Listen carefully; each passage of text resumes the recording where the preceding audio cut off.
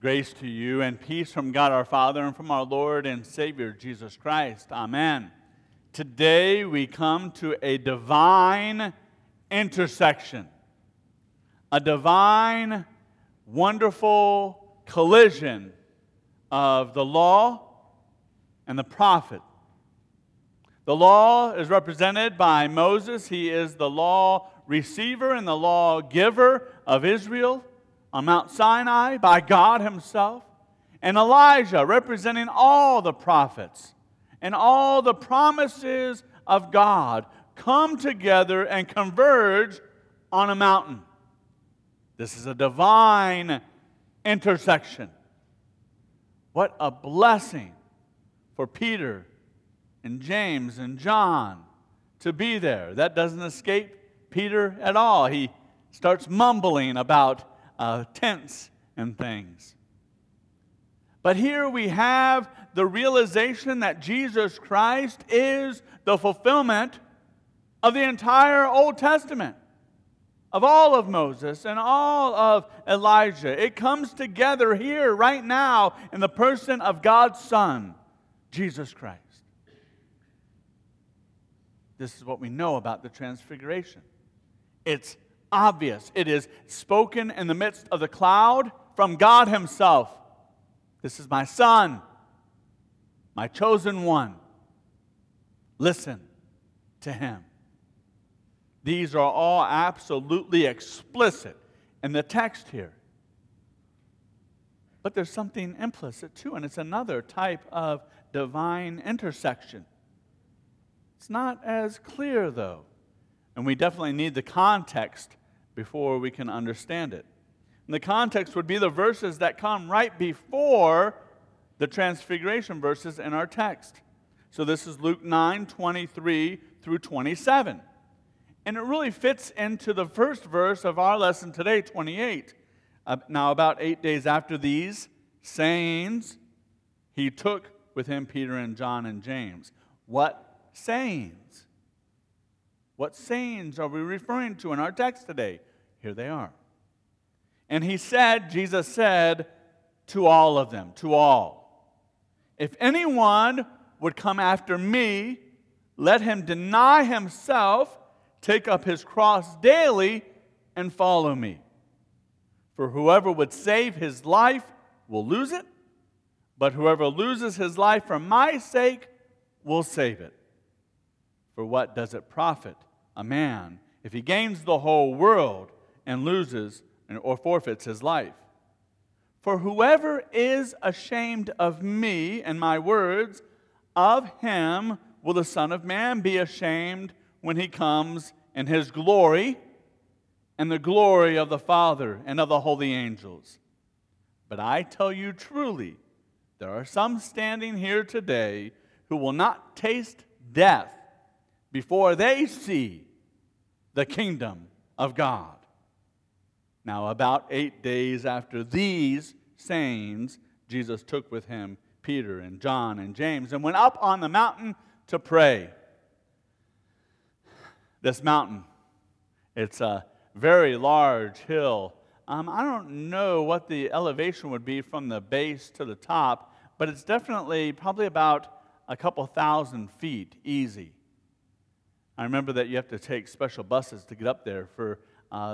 I've been to the Holy Land about 8 times, and 7 of the 8 times we just drove by this Mount Transfiguration, and the tour guide would say, there's the Mount of Transfiguration, as we sped by going through the valley that's called Armageddon. And Armageddon in Israel is the breadbasket of Israel. It is the place, it is a fertile place where all the produce and the bread, the wheat for Israel is grown, is here in the valley of Armageddon. And up out of the middle of the valley of Armageddon comes this wonderful, just outcropping of a hill. This is the Mount of Transfiguration, the mount that Jesus climbed and where he was praying. And as he was praying, was transfigured. You got to think. You got to think of what's going on here with the text that just came up that we read about what Jesus had said and what happens to Jesus in this glorious moment. The reality is this, and there's a message here, that there's suffering before glory. If we go to the verses before verse 23, if we do 21 and 22, he strictly charged and commanded them to tell no one, because Peter had just confessed that he was the Christ, the Son of the living God. And Jesus says, tell no one. And then he says to them, verse 22, the Son of Man must suffer many things and be rejected by the elders, the chief priests, and the scribes, and be killed, and on the third day be raised. Then he tells them about denying yourself, taking up your cross daily, and following Jesus. And then after these things, 8 days later, he goes up on the mountainside. 8 days is key, because 8 days reminds us of the Feast of Tabernacles. And this is what Peter is actually getting after. He doesn't realize that that's what he's doing. But the 8th day of Tabernacle was the day of celebration, the big, wonderful feast.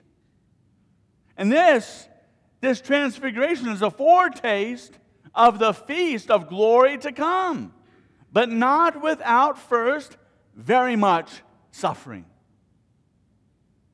Suffering of our Lord and Savior Jesus Christ. And Moses and Elijah are talking with him about his departure. Departure in Hebrew means exodus. This is a new exodus. Not like the old exodus.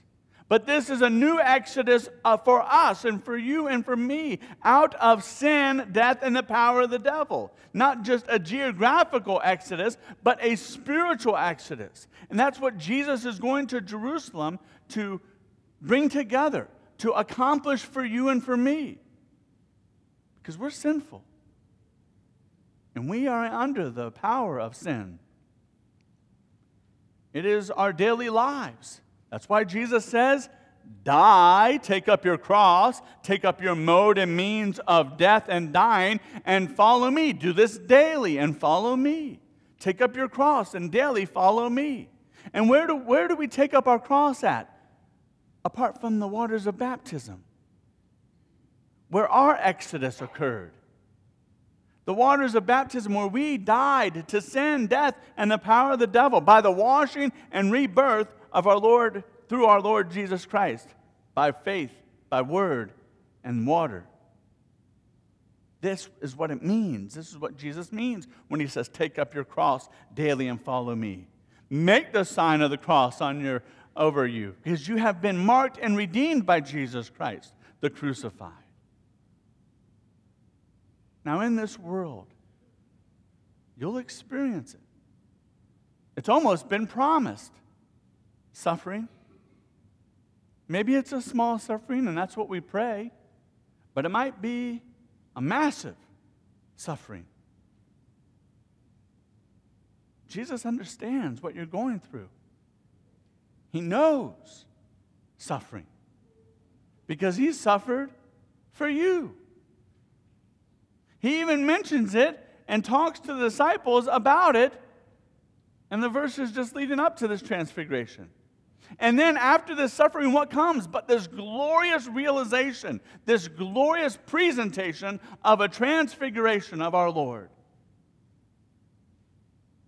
And as he spends his 3 days in the tomb, and we're approaching that in just about 6 weeks or so, the glorious resurrection of our Lord and Savior, Jesus Christ. They're suffering before glory.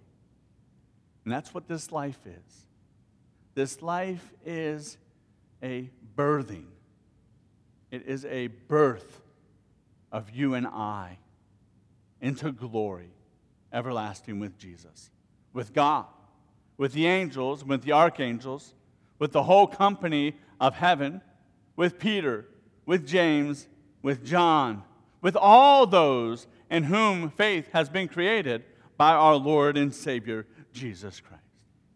That's what transfiguration is, and that's what transfiguration means. It is a glimpse into the reality that is ours when Jesus Christ comes again. in glory. Amen. And now may the peace of God, it transcends our ability to understand or comprehend, keep and guard your hearts and your minds, always and ever focused on your Lord and Savior Jesus Christ. Amen.